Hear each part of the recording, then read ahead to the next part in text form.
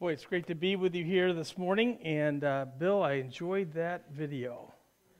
My name is Charlie Young. This is my wife Jan. We're really thankful that we can be here today and that we have the opportunity to share God's Word with you. And for me, the real question I had to decide is today, as Bill asked me to come and speak, is can I be an encouragement to your pastor? And Bill, that was truly my motivation in saying yes, because I know what it's like to be in the trenches, and I'm usually when I come, the pastor is not here. Usually they've gone someplace else, but it's good to come and to be here and be an encouragement to you today. We've had quite a journey in our life and ministry. Matter of fact, this weekend we've celebrated our 50th year of marriage on August 12th, and but we've been celebrating the whole year. We've taken the grandkids to Disney. We took a trip to Israel. We've made a trip to Washington D.C. with our kids, and it's been a great time to celebrate and to remember. Our journey started. Jan and I met at Grace Bible College, and our first ministry was in Oregon for about 9 years. We were out in Oregon, and we came to Michigan. And we were here for 13 years in Western Michigan. Most of those years were at Grace Adventures. So that video just brought back a lot of memories. The kids that went to camp, did you get all the sand out of your ears yet? Huh? Boy, that's the biggest sandbox you're ever going to find up there at Silver Lake. And what a blessing to see that video. And did you guys go on the Blob? Did you go on the Blob? No, you did? You did? I want you to know, sometimes we don't have a lot of claims to fame, but one of my claims is I brought the Blob to Grace Youth Camp.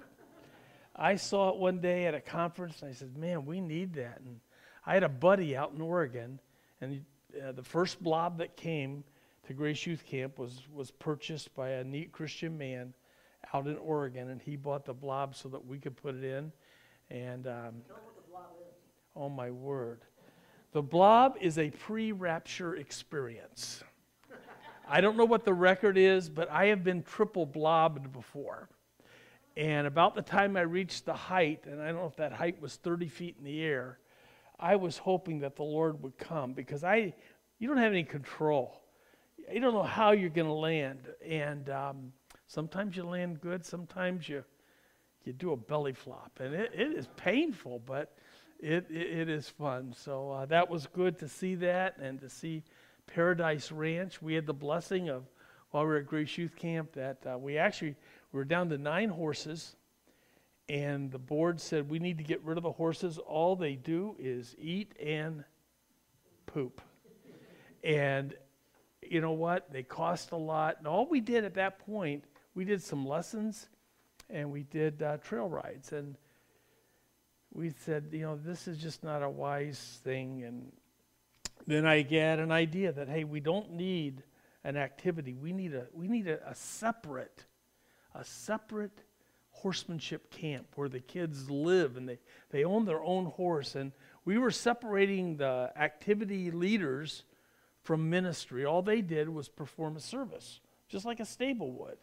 And I said, we need to blend that. And so there came the birth of Paradise Ranch. And we're thinking about, Jim wore her sweatshirt yesterday, Paradise Ranch sweatshirt. But that was a real blessing. But it is a blessing to be here. It's good to see Margaret today. She's the one person that we really know. Our next part of our journey, we went to the Philippines, but then for a year, and then we ended up in New York for 19 very special years. And that's how we came to know Howard and Margaret.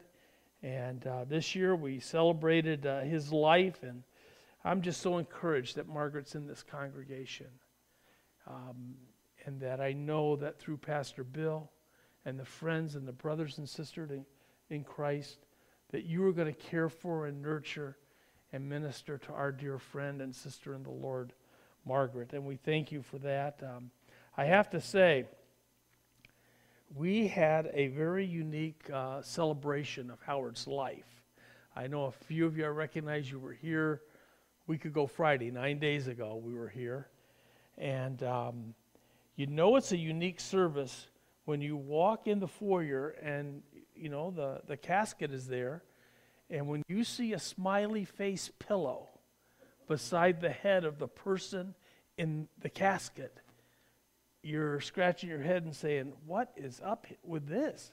You know, what, smiley faces and a dead person in a casket? I mean, that doesn't seem to fit. And then we ended the service with a birthday cake celebration because his celebration service was on his 87th birthday, and we ended the service with a birthday cake for the family and singing happy birthday. So you know that there's got to be a unique person that would put those kind of elements into their celebration of life service. Matter of fact, Mark, I don't think I shared this with you, but one of the funeral directors commented to me that through the service, and he made mention of the pillow, and he says, we've had a lot of services through this funeral home. We've never had anybody sing happy birthday. And he says, Howard was quite a unique man, and he said, I really felt like I met Howard today. And I thought, what a really great statement for a funeral director to make, and hopefully he also knew that what made Howard Howard was his relationship with Jesus Christ. That makes all the difference in the world. Well, this morning, I would like you to meet someone. Not Howard. Most of you know him, and we'll be together with him someday. But I would like you to meet a young man, and at the time we're going to read about him, he's probably 17 years old, and his name is Mephibosheth. Can you say that with me again without, getting stuck on anything? Mephibosheth. Now, who in the world is Mephibosheth? I can tell you who he's probably someone that, as some of you may think of having children in the future, and think, what am I going to name my baby boy? I don't think too many of you are going to say, I'm going to name him Mephibosheth. I mean, we have enough craziness that happens at school, and we need to pray for our students. I respect them so much, and one of the things that just tears at me is when I see a world we live in of bullying, and I'll guarantee you that if you had the name Mephibosheth and you went to school, that would be the blunt of maybe some ridicule. The name Mephibosheth has an interesting meaning, and I'm going to give it to you now, but I want you to reflect back on the meaning of his name when we land our service today. The meaning of the name Mephibosheth is exterminator of shame. Exterminator of shame. So the guy that might get picked on might be called the exterminator of bullies. Shame, usually bullying comes because somebody wants to shame you. But think about that meaning, and we're going to come back to it at the end of our message today. Where we read about Mephibosheth primarily is in 2 Samuel chapter 9, verses 1 to 13. I'd like you to, if you have your Bibles, I've got the 1984 edition. I've been using this since 1984. That's what I have here. That might, some of the scriptures may come up on the screen for you. But if you have your Bibles, this morning my desire is not that you hear from a man, but that you hear the Word of God and that the Holy Spirit speaks to your heart this morning. Can we pray to that end this morning? Father, thank you for the blessing of being here today. Lord, I thank you for the time of worship. I thank you for the songs that Pastor Bill has chosen for us to think about who you are, Lord, and the character and, Lord, the great God that you are the King of Kings and the Lord of Lords. And Lord, it almost seems too good to be true that you would be interested in us. But Father, we thank you for that. And I pray this morning that as we gather, that you would strengthen us, Lord, in our faith. Father, every day is a different day. We're needy people. Father, only you know the hearts of those that have gathered today. Father, you know what their need may be. And I pray, Lord, that this morning you would strengthen the faith. Lord, I pray that also that we would be encouraged today. That we would be encouraged to be faithful in following our Lord Jesus Christ, Father.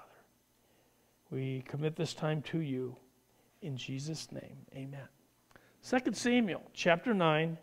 Let's read verses 1 to 5, and we're going to kind of read a section of Scripture, and then we're going to come back and reflect, and we're going to take the Scripture. One thing I like to do is, if you can imagine a sponge, we're going to squeeze on it, okay?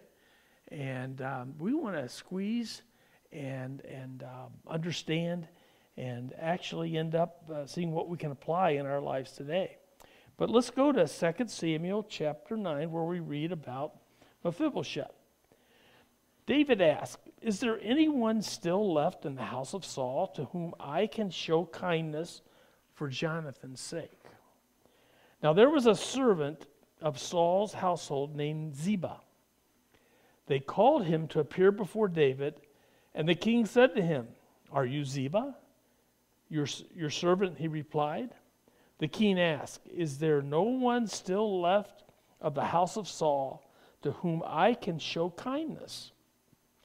Show God's kindness." Ziba answered the king, "There is still a son of Jonathan.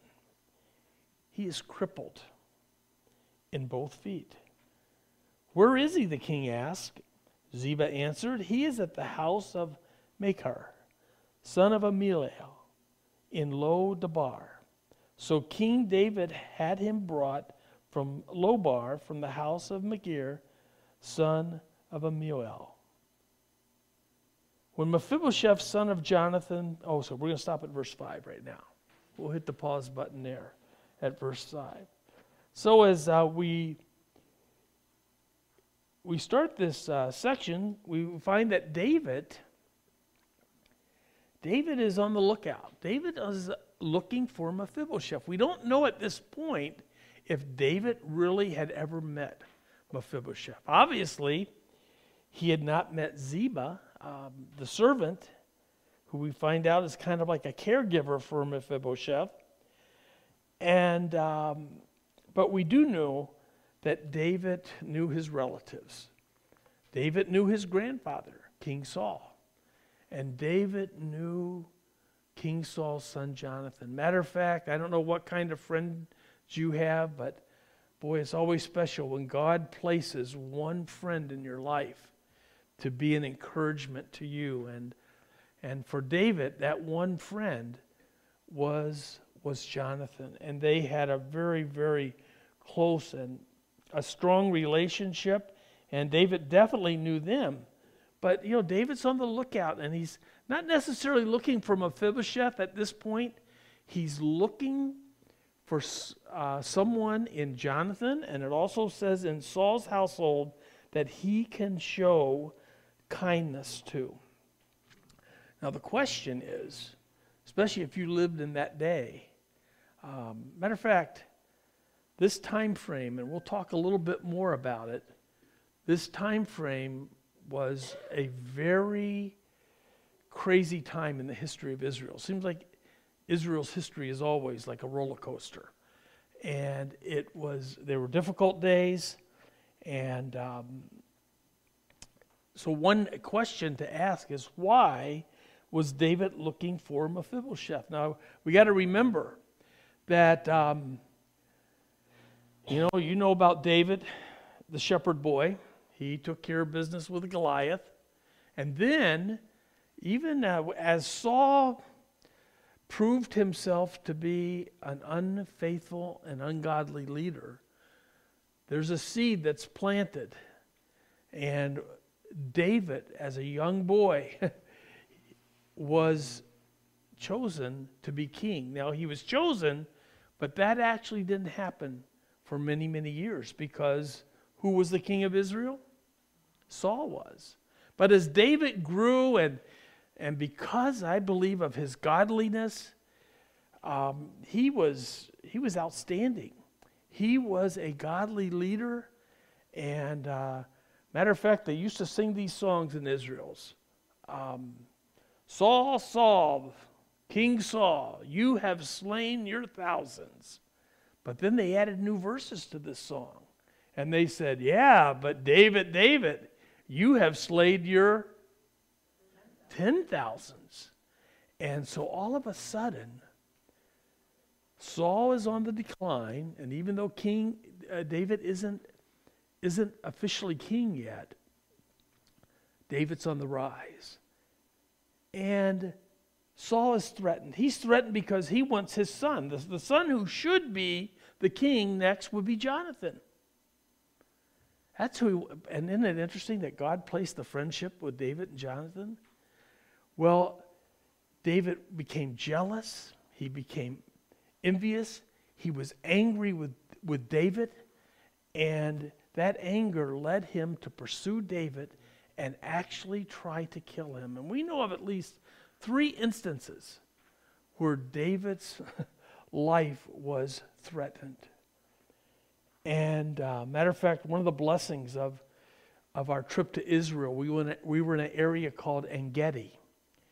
And this area is where we took probably about a 5 or 6 mile hike, just up following a stream, and there's these little caves all the way. And in one of those caves, and our guide, Professor Long, he says, well, you know, there's a lot of things we don't know. We do not know if this is the cave, but we would look at this cave, we'd look at this cave. I wanted to go inside, but we didn't have time to do it. But there's one cave in particular that was larger. There was actually, the stream had a little waterfall at this point, and you'd want to get water. And Professor Long said, well, you know, this could have been, and if not this one, it's within 50 feet probably, or 100 feet of where we're at. But just to be hiking and to be at the place where this happened was just incredible. But at that one spot, if you remember, Saul went in and he went to sleep. David was in the cave, and he came out, and David cut a piece of Saul's garment, and he could have killed him. All of David's soldiers said, this is the opportunity the Lord has given. Let's take care of business, and we're going to end the life of this king who is trying to kill you. And David said, I will not lay my hand on the king's anointed. So I share this background just to let you know, this was really politically crazy, crazy time. There's going to be a, what do they call it? There's going to be a power surge, not electrical, but there's going to be a void, and somebody's going to want to fill that power. Now, we know that God's hand is on David. We know that ultimately it's going to be David. But because of this really difficult situation,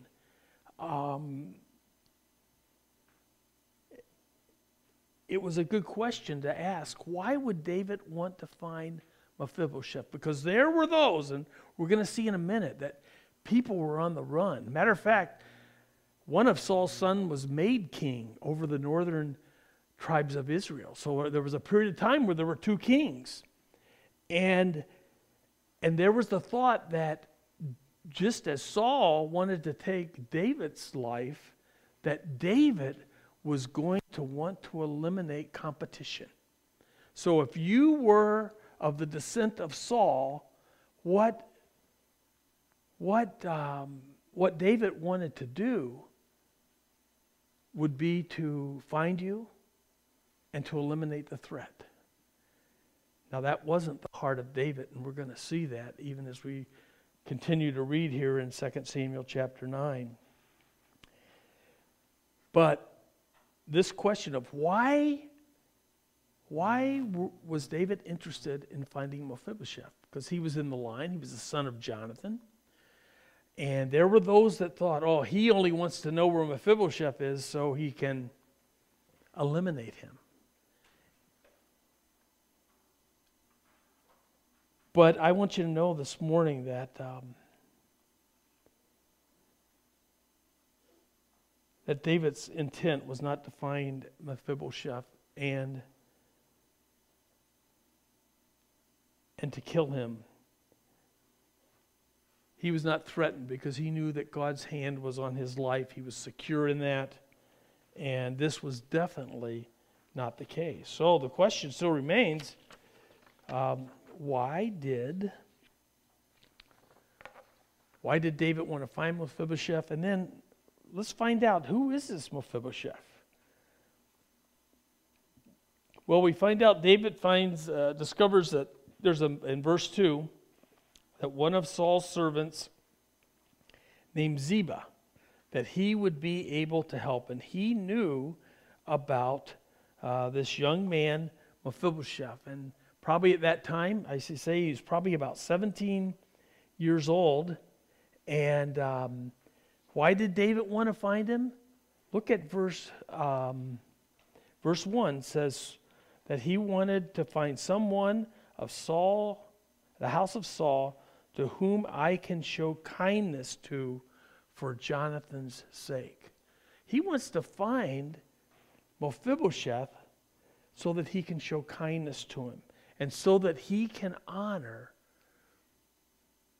Mephibosheth's father and his dear friend Jonathan. That is the intent of David's heart. It could be so far away from thinking of wanting to take his life. Anyways, Ziba knows where Jonathan is. The other thing that's interesting that we learn about Mephibosheth, let's see, verse 3, the king asked again, is there no one still left in the house of Saul to whom I can show God's kindness?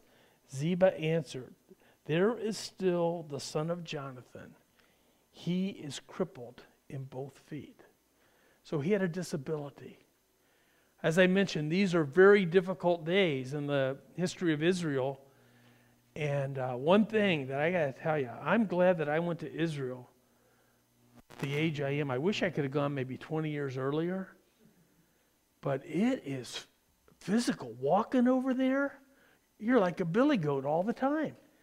You know, I always used to wonder why in scriptures it said then the people always went up to Israel. I thought if I'm going to go, we're going to go up north, right? Anybody ever go up north? Well, I think it's up on the map as north. No matter which direction you walk into Israel, you're always walking up. And it was just very, very physical. So getting around was physical when you've got pressures and people are chasing you, and if they're chasing you with spears and swords, that makes it even more difficult. But can you imagine this? Having to move and get around, and you're crippled. They didn't have electric wheelchairs. They didn't have the paved wheelchair ramps or anything like that. It was rough territory, and I'm sure it was a rough life for Mephibosheth, who was very, very needy. Let's read about how did he become crippled. We need to go back in 2 Samuel a little bit. Again, you get the flavor of the heat of the day because Ishbosheth was one of Saul's sons who became king of the north. And his kingdom fell. We read about that in chapter 4, verse 1. It says, when Ishbosheth, son of Saul, heard that Abner had died, that was his general, he lost courage. He got nervous when his number one general died, and all Israel became alarmed. Now Saul's son had two men who were leaders of raiding bands, one named Baanah and the other Rechab, and they were sons of Rimmon, the Beerothite of the tribe of Benjamin. Beeroth is considered part of Benjamin. because the people of Berith fled to Gittatim and have lived there as aliens to this day. Now, verse 4. Jonathan, son of Saul, had a son who was lame in both feet. He was 5 years old when news about Saul and Jonathan came from Jezreel. His nurse picked him up and fled. As she hurried to leave, he fell and became crippled, and his name is Mephibosheth. Again, people were on the run. It was crazy time. People, they really, the thought was there that David was going to combat Saul's lineage. He was going to try to destroy them. Again, that was not David's intent at all. And in the process of all the craziness, and since I've been to Israel now, I can just imagine. I don't know where they were running from, but it's just crazy walking, and you could fall really easy. And we don't know if he fell and nurse fell on top of him, or if he fell and she dropped him and he fell and rolled down an embankment. We don't know what happened, but the end result was that this 5-year-old boy became disabled.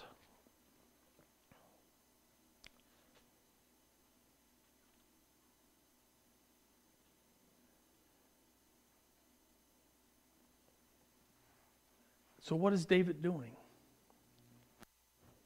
David is wanting to show kindness. Not because Saul's family deserved it. Let's just think about this a minute. Did Saul's family deserve anything?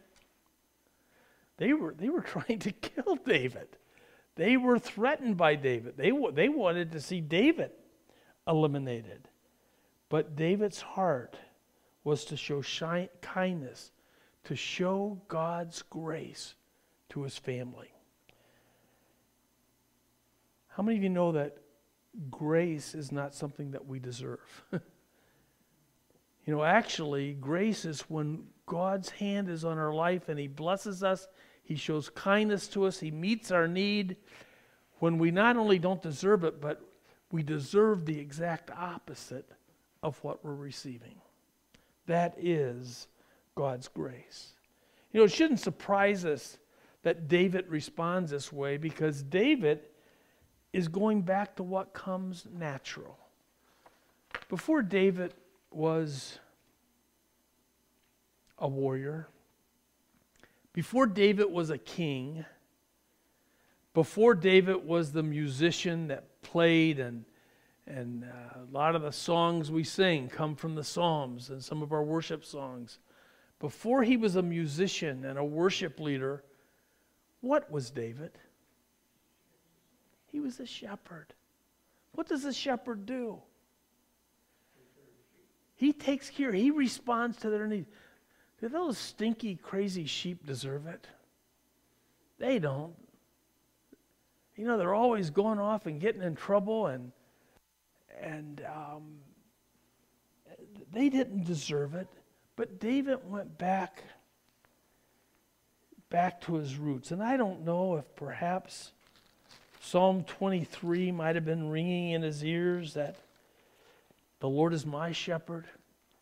I shall not be in want. He makes me lie down in green pastures. He leads me beside quiet waters. He restores my soul.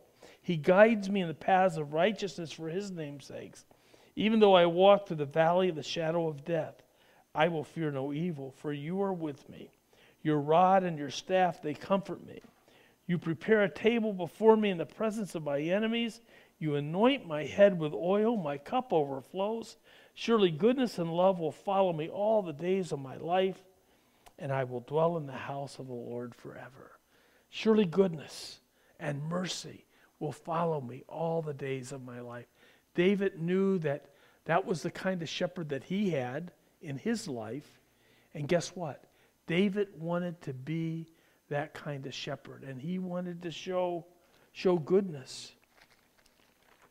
Ultimately, I think David, and we're going to see this as we wrap things up this morning, that David is a picture We might even use the word a type of the Lord Jesus Christ. And we know he too was the shepherd in John chapter 10. John chapter 10,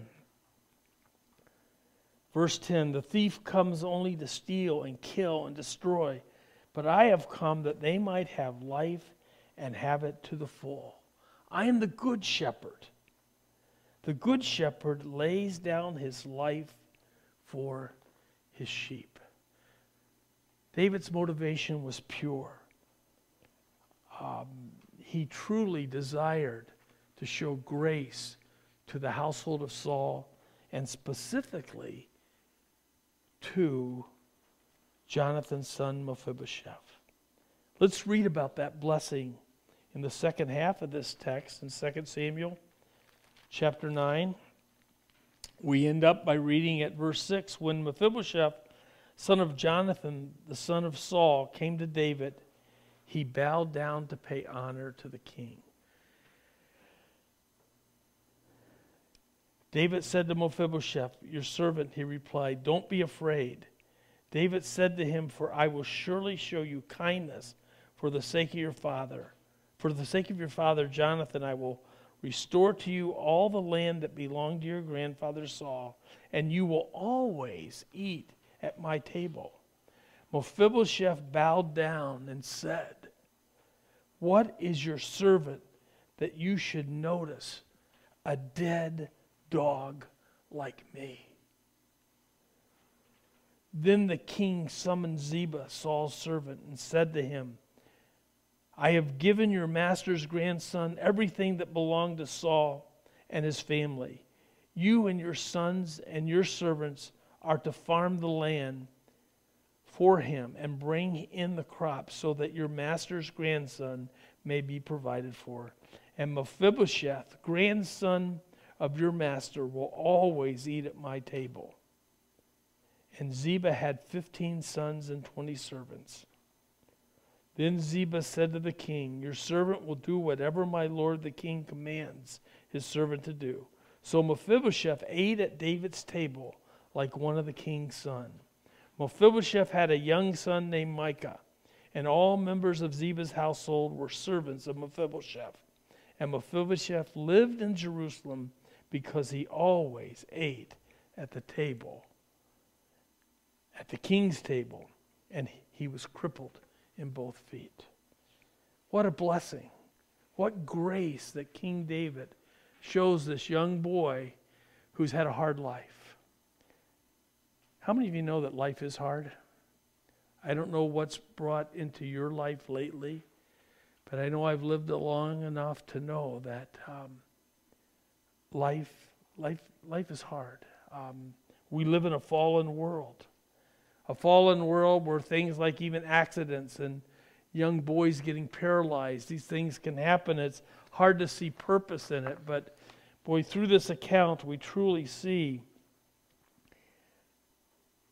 the desire of David to show grace, and we also see the neediness of mankind through the life of Mephibosheth. But David's desire is to do two things: restore all the land that his grandfather, King Saul, owned, to restore it to him. One thing that I was impressed with in Israel is the farms. There's a lot of desert over there, and I don't know where this water comes from, but they get water, and some of the best fruit and vegetables I've ever eaten in my life, we had every day. It was just incredible.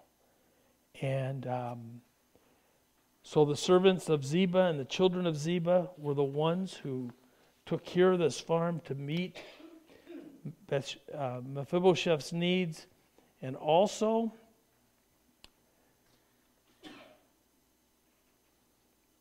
Mephibosheth had the blessing of eating at the table of the king as one of the sons of the king.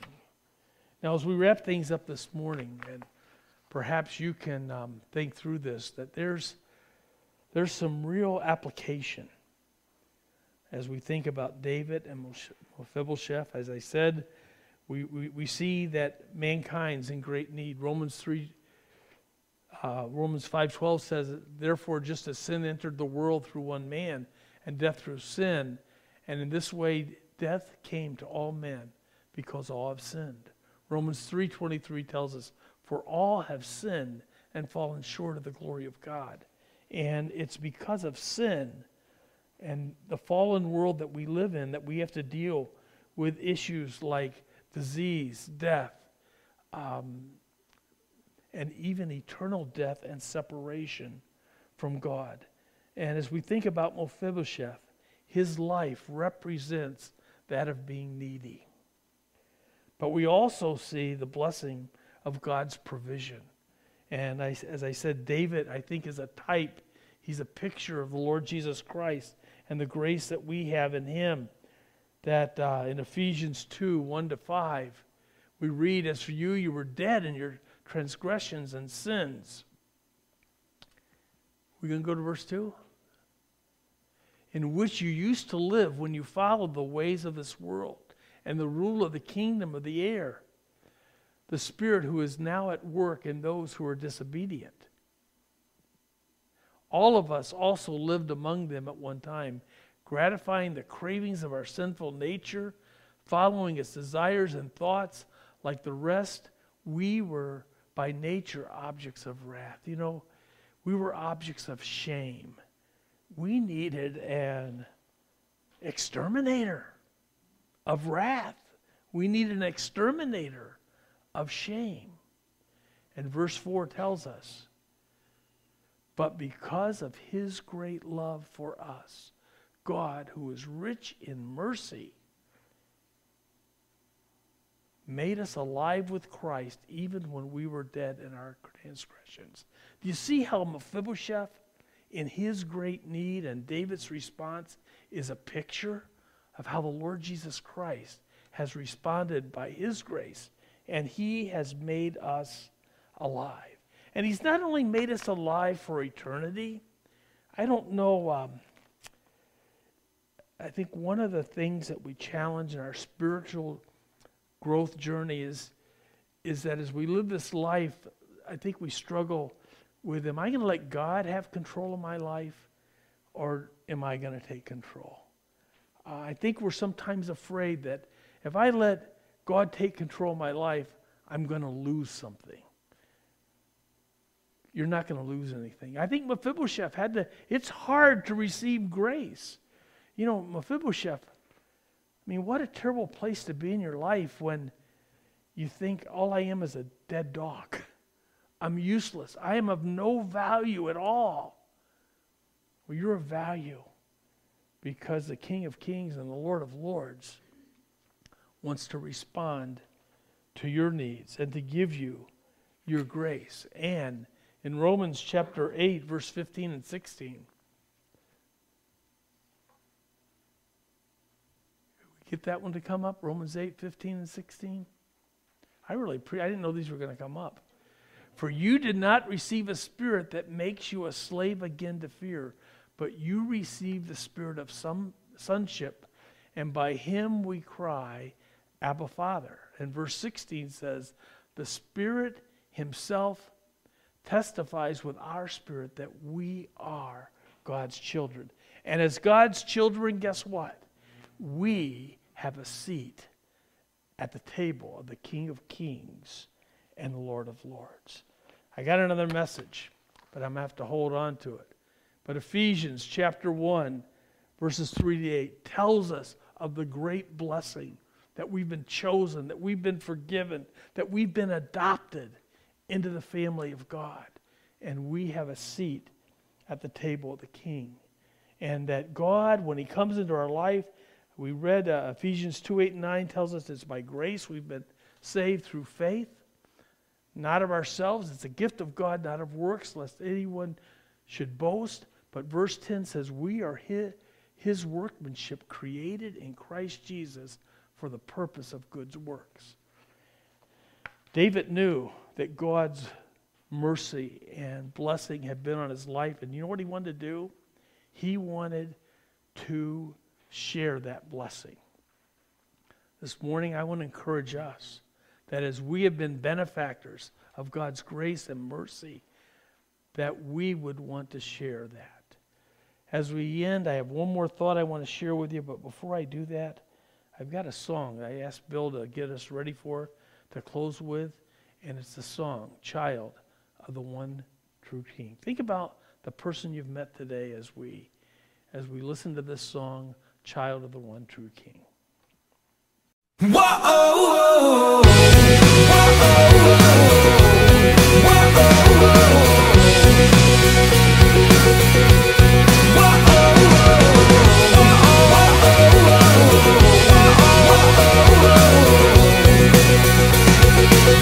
hello, my name is Regret.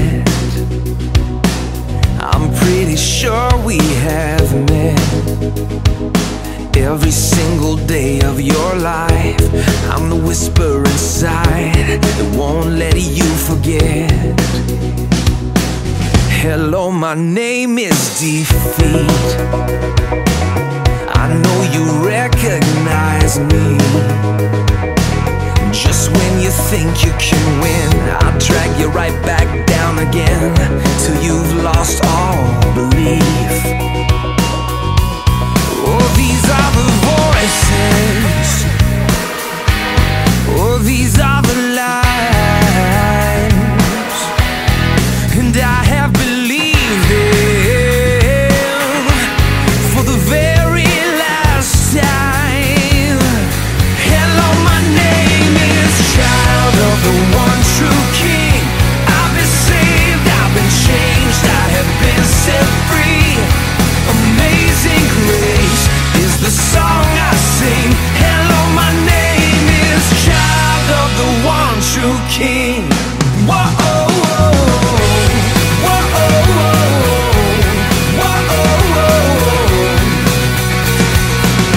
I am no longer defined by all the wreckage behind. The one who makes all things new has proven it's true. Just take a look at my life. Hello, my name is Child of the One True King. I've been saved, I've been changed, I have been set free. Amazing grace is the song I sing. Hello, my name is Child of the One True King. Whoa,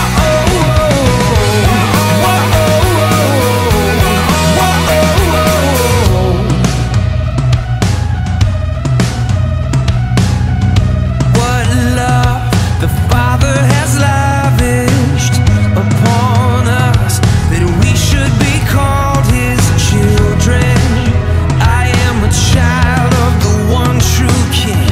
What love the Father has lavished upon us, that we should be called His children.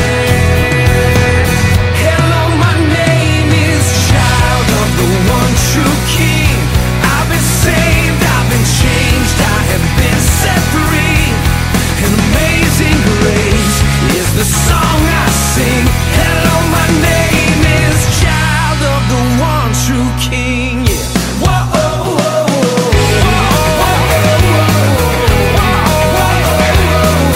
I am a child of the One True King.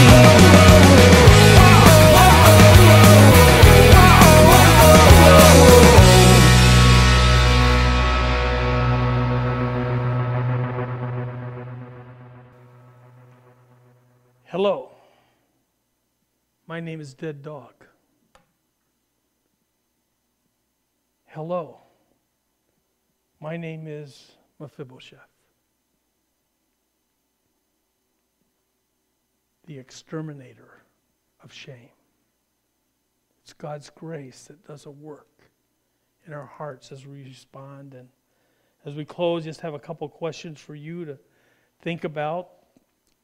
Do you have a seat at the table? Are you a child of the one true King? Have you come to the point in your life where you've seen that in your neediness, the greatest need you have is for a Savior? for a shepherd. I would invite you to respond to that grace. John 1:12 tells us that, yet to all who received him, to those who believed in his name, he gave the right to become children of God, children of the one true King. And if you are at a point where you know with assurance that I've received the grace of God, can I encourage you this morning? Make it your goal, make it your life mission to be a reflector of God's grace in your life. Look for opportunities. Ask the Lord for opportunities. I know we've been doing a lot of celebrating, like I said, and tell you, God has really seen us on a journey over the last 50 years of blessing, of difficulties, of blessing in difficulties. Boy, we could talk for a long time. I think that's what we're going to do in heaven, is we're going to share stories. But, we thought, we've been doing a lot. We don't need to do a whole lot. And I thought, we like to ride bikes. I said, Jan, let's go someplace in Michigan we can go and ride bikes. And we'll stay a couple nights someplace and find a nice place to eat, and that'll be a simple, focused anniversary. Well, didn't come together, and then Jen showed me last month's visa bill, and because we had been doing some traveling in Washington, D.C., and she said, well, maybe we don't need to go anyplace. I said, okay. We live in Grand Haven. We got bike paths all around us. Let's just take a nice ride, and we'll go out to breakfast. That was the goal. We're going to go out to breakfast. My son John joined us.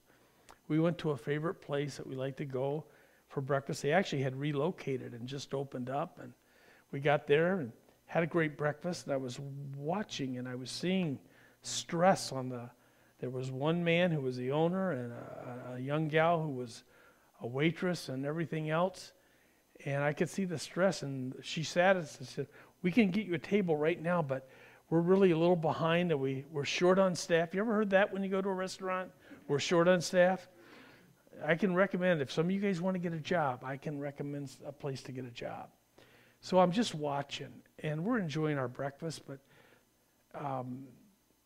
the owners apologized. Oh, I'm sorry, I forgot to bring your silver. Oh, well, it'll be right here. We'll get the, and I'm watching them, and I'm watching people come in the door, and then I'm watching that the tables aren't being bussed, and I looked at Jan and John. I says, do we have any place we have to be this morning, or And they said no. I said, okay, I got an idea. So I went up to the owner and I said, sir, you don't know me. I don't know you. I like coming here for breakfast, but I can tell that you're missing some help. I said, I've got a little bit of background with some food service stuff. Could I help bust the tables for you? And I don't want to mess with any insurance problems or OSHA or anything like that. And he says, you really want to, why would you want to do that? I says, well, we want to celebrate our anniversary, and the way we stay together 50 years is by serving. That's the way you stay together. And he said, okay, if you want to. Well, I started bussing tables. I went back and I realized why they weren't bussing tables. I went back, there was a mountain of dishes. They didn't have any place to take the dishes. And all of a sudden, John's wondering, where'd Dad go? And Mom said, I think he's going to go bus tables. And so they joined me. And we stayed there for 2 hours. And we caught those people up. And it was a blessing to share and to be gracious. And I never expected when I took that bike ride what God was going to open up. And that's kind of exciting thing about living life. Can I encourage you to ask God to open up opportunities that if you're a child of the one true King, that you can also be a reflector of his grace and kindness. Father, thank you for the blessing of being here today. Lord, thank you for the Lord Jesus. Lord, thank you of his grace, a grace that sent him to the earth, Lord, to provide what was necessary for our salvation, for offering the perfect sacrifice for our sin. Lord, thank you that you've shown us your love, that even while we were yet sinners, that you died for us. Lord, I pray that as people of faith, that we would keep your grace close to our heart, Lord, and that we would allow your grace to flow through us to a world that is full of need. Thank you for the blessing of being here today, and Lord, we acknowledge that you truly are the one true God, that you are the only ruler, that you're the King of Kings and the Lord of Lords, who alone is immortal, who lives in an inapproachable light that no one has seen or can see. To you be honor and glory forever and ever. Amen.